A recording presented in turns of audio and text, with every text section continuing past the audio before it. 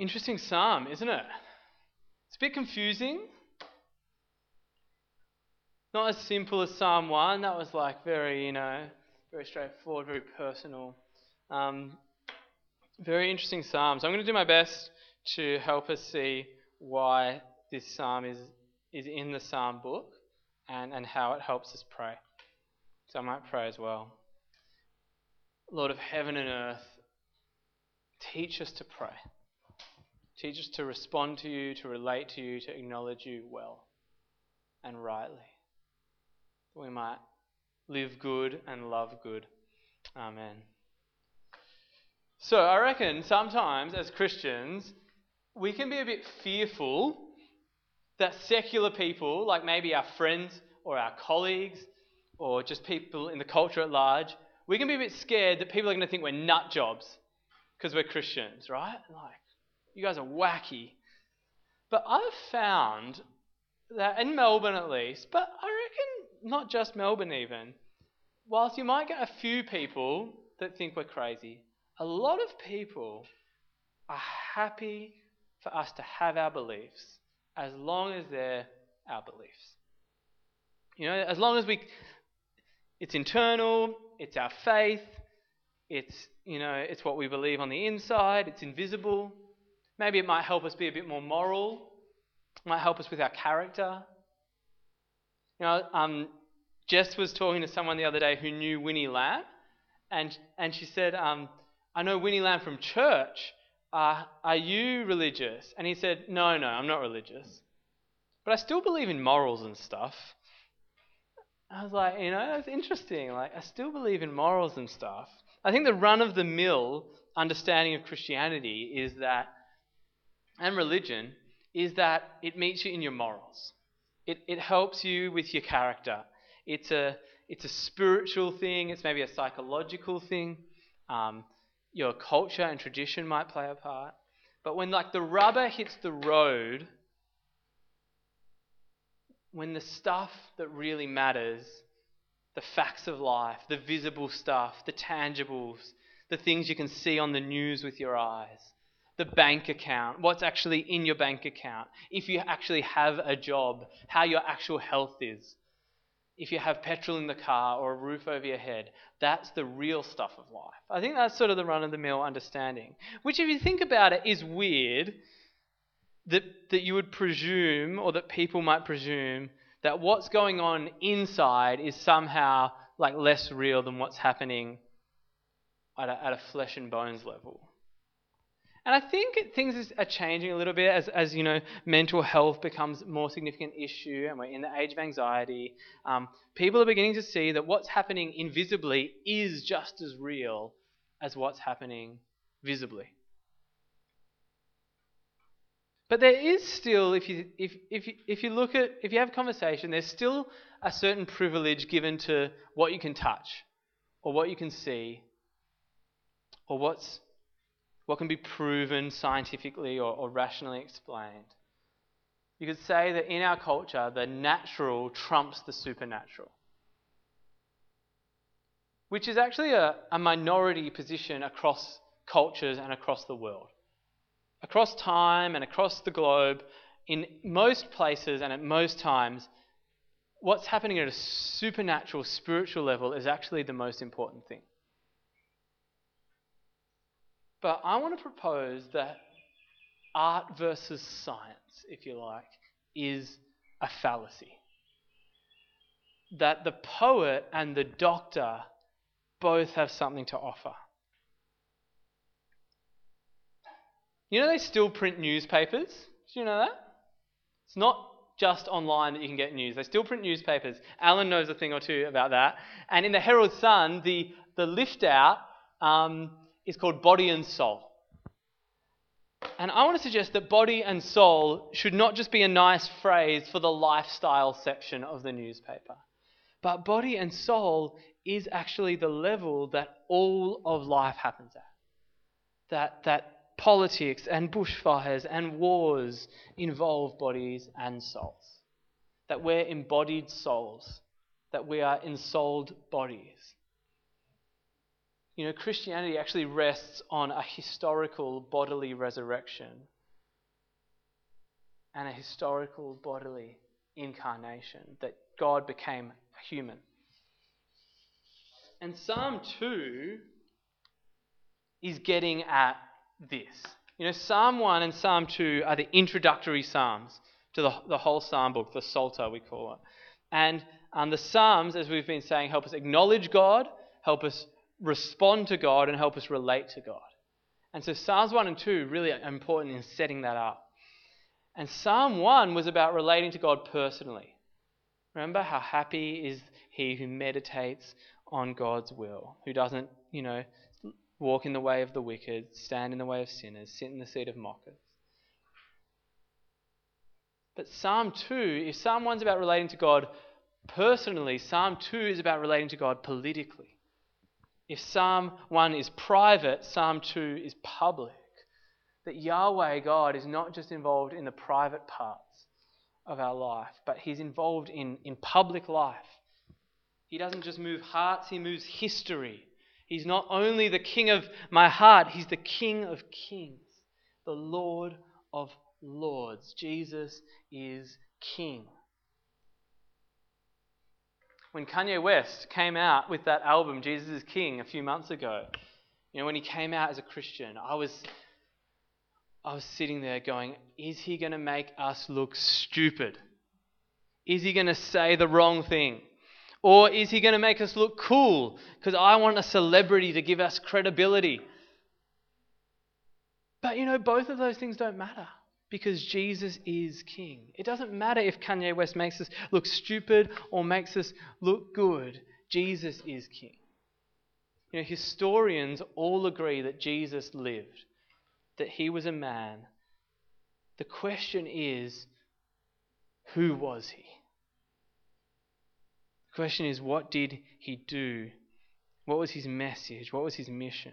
And this Psalm 2, actually gives a really interesting window into Jesus as a historical person, because he actually took on some of the stuff that's spoken of. Psalm 2 is a royal psalm about a king, and Jesus actually claimed to be some of the things. If you look in the top bit, it says Anointed One in part 1. It says kiss his son. You are my son. Some of the language here is the language Jesus used to explain who he was in relation to God. So Psalm 1, Psalm 2. If you remember Psalm 1 last week, how did it open? How did Psalm 1 open? How happy is the man, or blessed is he. And the end of this psalm, if you look at NIV, blessed are all who take refuge in him, or the CSB, all who take refuge in him are happy. So there's a blessing at the start of Psalm 1 and a blessing at the end of Psalm 2. An interesting comparison as well is Psalm 1 says, blessed is he who meditates on the law of the Lord. And the same word for meditates in Hebrew is translated here as plot. So if you look at verse 1, it says, why do the nations conspire and the peoples meditate in vain? So Psalm 1 and 2 go together and they set up the whole book of Psalms, the whole Psalter. And there are 4 sections to the psalm. All right, Psalm 2 has 4 sections, and it would have been like liturgically performed. You would have prayed Psalm 2 in a gathering like this, and there would have been characters. So think of an amazing rap song with 2 featured rappers, or like a pop song with 2 featured rappers. So we're thinking like, let's create the ultimate like feature. I'm thinking Justin Bieber featuring Cardi B and Jay-Z, right? And Bieber's got his bit, and then Cardi B does a feature verse, and Jay-Z does a feature verse, right? This has 4 parts. There's a narrator, and then there's a feature from the priest or the prophet who speaks God's words. And then part 3, there's a feature from the king who says what God had said to the king, and then the narrator finishes it off. So there's 4 parts, and that's really important in understanding this psalm. The parts are going to stay on the screen, and I'm just going to walk us through the 4 parts. So part 1, the narrator says, all the world leaders, all the people, they plot in vain. Their meditations are meaningless. They rage against the Lord. They're trying to break free from God and His anointed one. They feel like God is imposing shackles and chains on them. If we import the message to today, we might say everyone wants to deconstruct. Everyone wants to move on from God. Break free from that way of viewing the world.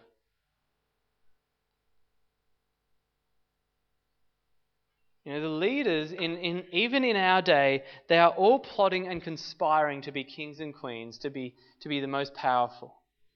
They want power, they want to rise up, but it's all in vain. It amounts to nothing. So that's part 1. That's what the narrator's saying or praying. And then the priest or the prophet, someone with a message from God, comes in and speaks on behalf of God and says, the one enthroned in heaven laughs. Ha ha ha ha ha ha ha ha ha. All these rulers and kings of nations, they're trying to knock God off His pedestal, but He's not the king of a small piece of land. He's the king of heaven. You can't mess with Him. He thinks it's almost funny. But He doesn't quite think it's that funny. He also is disrespected. And so in His wrath, He ridicules them and He says, you know what? The King of Zion, the King of Jerusalem, the one I have installed as king on my holy mountain, He's the true king. And so we see here that the one that God chooses to be king, the one that God bestows kingship on, is the true king of the world, because He has authority from heaven. All these kings and leaders of nations can't compare to the King of heaven. And He gives authority to the King of Israel. And so then part 3, the King of Israel speaks, and we get a bit of a window into David when he was the king, what God said to him. And he says, I'm going to declare what God said to me. I will declare the Lord's decree. He said to me, you are my son. I am your father. Now that's where it comes from, I guess. Star Wars. That's what God promised David, that you are my son, I am your father. That's what it means to be the king of Israel, that you're the son of God. And He says, ask me and I'll give you anything you want. I'll give you all the nations of the earth. I'll make all the ends of the earth your possession. He says, you'll so have possession, you'll have so much authority over everything that you'll be able to break them, dash them to pieces if you want. The translation in English here for that, verse 9, you will break them with a rod of iron, you will dash them, is not the best translation. The Hebrew would translate more that you may break them, you may dash them. Not that this is what you're going to do, but this is how much authority you're going to have, that if that's what you choose to do, you could. And we're going to find out that Jesus has that authority and does something very, very different with that authority. And then part 4 says, it's the narrator. The narrator says, well, the lesson's obvious. Kings, rulers, be very wise. Be warned. Receive this as instruction. If you're a leader, know that you are not the leader of the world. You are not the supreme leader of the world. You actually have to bow before the Son. You have to kiss the Son. You're still someone's servant because there's a King of heaven. Like in Be Thou My Vision, High King of heaven. Otherwise, His wrath may flare up in a moment. Otherwise, your way will lead to destruction. Now, what this is saying is not that God is always angry, but that God does get angry. There can sometimes be two ways of seeing God, that God is always angry or that God is never angry. But God is love, and because He is love, He gets angry, because love doesn't mess around with stuff that is not good. that love wills the good. That love wills the good of another. And when you're going against that, God gets angry. It's like Muhammad Ali, right? I said this last week. If you're walking through a scary city at a scary time in a scary part of that city and you're with me, you are going to be on edge. Because I am not going to be able to do anything to protect you. I might even try and talk if someone comes up to us with a gun, I'll be like, hey, come on, why can't we be friends? You don't want that. You want to be walking through a scary city with Muhammad Ali. Because you're just going to be floating like a butterfly while he is ready to sting like a bee. That's who you want to be with, and that's who God is. Which is why all who take refuge in him are happy. Blessed are all who take refuge in him. So what this psalm says is that God is actively involved in public life, in political life, in the real world stuff that you can see. The rulers of the world, the prime ministers, the politicians, the presidents, the billionaires, your boss. God is involved in that space. He's not just involved, he's in charge. He's king. And so the nations, at this stage, the nations are those who aren't following God. They need to realize that and get in line.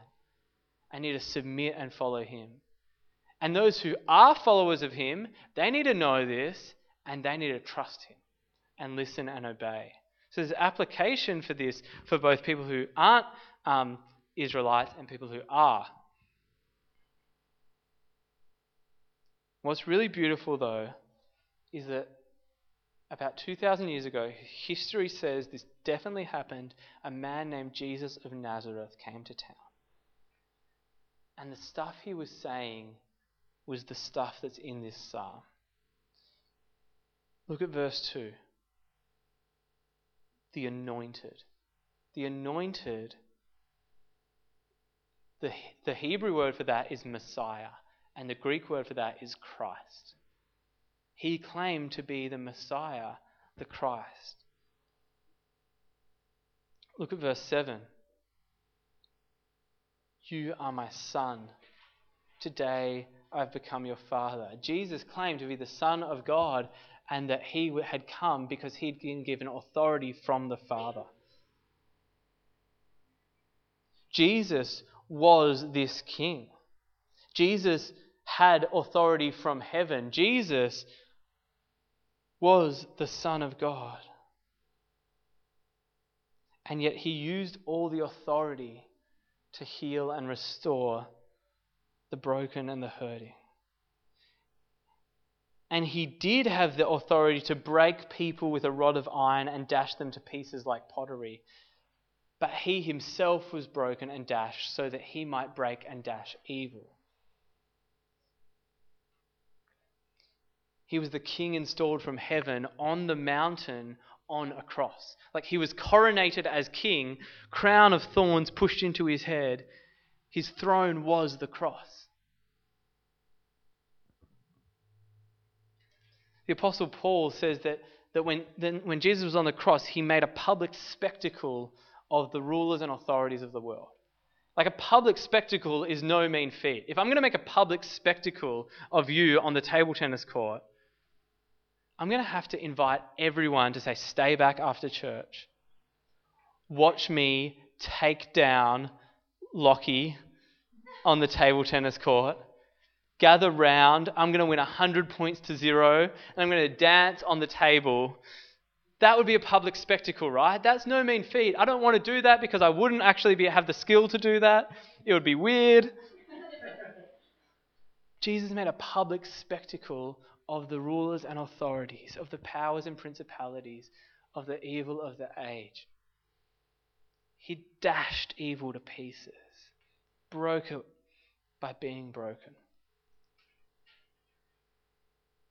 And yet he's not just the king of our hearts, he's the king of the world. He intervenes in real life. Which is why when he died, it didn't just affect people's hearts.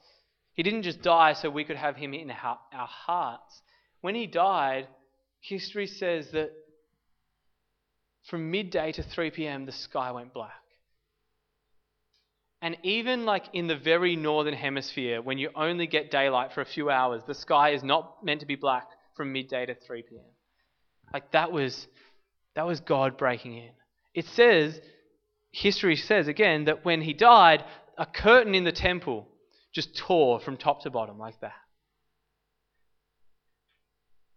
The ground shook. When he died, a Roman centurion, someone who wasn't a follower of God at all, said, surely this man was the Son of God. And then he rose again as well. This is not just spiritual, this is physical. This breaks into the real stuff of life. And so all I want to say today is that the Psalms help us not only pray so that our hearts are transformed, but that the world is transformed.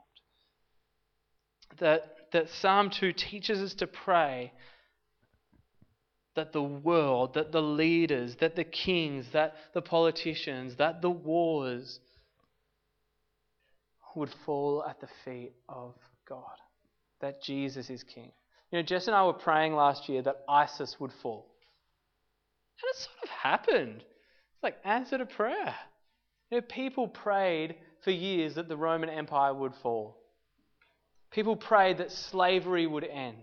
People prayed that apartheid would finish. People pray that rain would come to Australia. We pray his kingdom come. You know, divine intervention happens every day. Our faith is not just heart and soul. Our faith is heart and soul and body and city and ruler and your boss and your health and the good of Australia and the good of the world.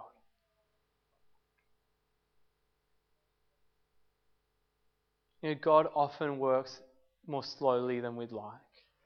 He often works more indirectly than we'd hope. But he has a good plan. It took years before a king who was worthy of these words came into power. And in some ways, Jesus never took this power on. He laid this power down. But he is the king. He has this authority. He really is King of Kings. When we say King of Kings, that means king above kings. And as citizens, as co-heirs with Christ, we can listen to this psalm and we can be wise, be warned, serve the Lord with fear, rejoice with trembling, bow at the feet of Christ and kiss him and take refuge in him. And you know, disciples of Jesus, often what we're called to do is to help cities and societies flourish. We pray for change. We stand up for justice. We offer ourselves as a small piece of the pie in this world and work for the good of it. Work for the good of the city, the prophet Jeremiah said. And so your piece of the pie in this city, in this society might be small, but you have a role to play. You're a contributor and a co-heir with Christ. And you serve a big king who's in charge and who's at work even when we don't see it. So let's stand up and let's pray. And we're just going to pray. We're not going to break into groups today. We're just going to pray like prayers that hit the real world. And I've listed 6 options for you, and you can just choose one. And if you're bold enough, I'm going to ask you to pray out loud, just as we all pray. Sometimes people call it like Korean prayer, when we just all pray at once. That's how the Koreans pray, apparently. They go for it in Korea. But so pray for a miracle, pray for a world leader, pray for a country, pray for our city, pray like your surrender, if you need to just bow before God in surrender, or if you need to pray your allegiance. Just choose one, choose 2, and let's all just pray out loud now to finish our time together. Let's pray. Heavenly Father, I ask that you would renew me through this city in Melbourne, that you just, I pray that you renew your church, that you make people love you and love other people. So I pray that we be healed, those who are disillusioned, down, those who are homeless will find refuge, those who are friendless will find friends. You just do something in this city, God. I pray that under the bricks and mortar, the networks, and homes, and I pray that you actually help and heal. Amen. Jesus. God, I pray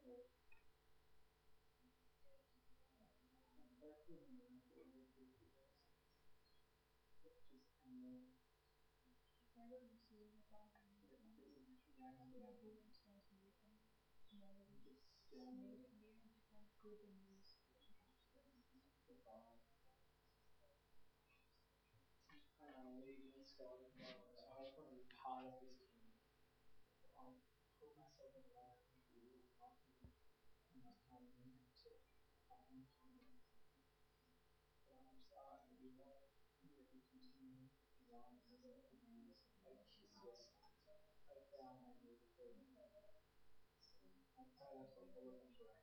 That we bow my knee before you.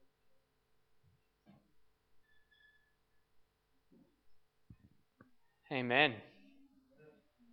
Grab a seat, or don't even, just start chatting to people. Be blessed. God bless you all. In the name of the Father, Son, and the Spirit, as Paul says in 2 Corinthians, the grace of the Lord Jesus Christ, the love of God, and the fellowship of the Holy Spirit be with you all. Go in peace to love and serve the Lord. Grace and peace be with you this week. Have a fantastic week. And I pray that God would break into the flesh and mortar reality of life for us this week. Amen. God bless. Have a good time. Have a good public holiday, all that.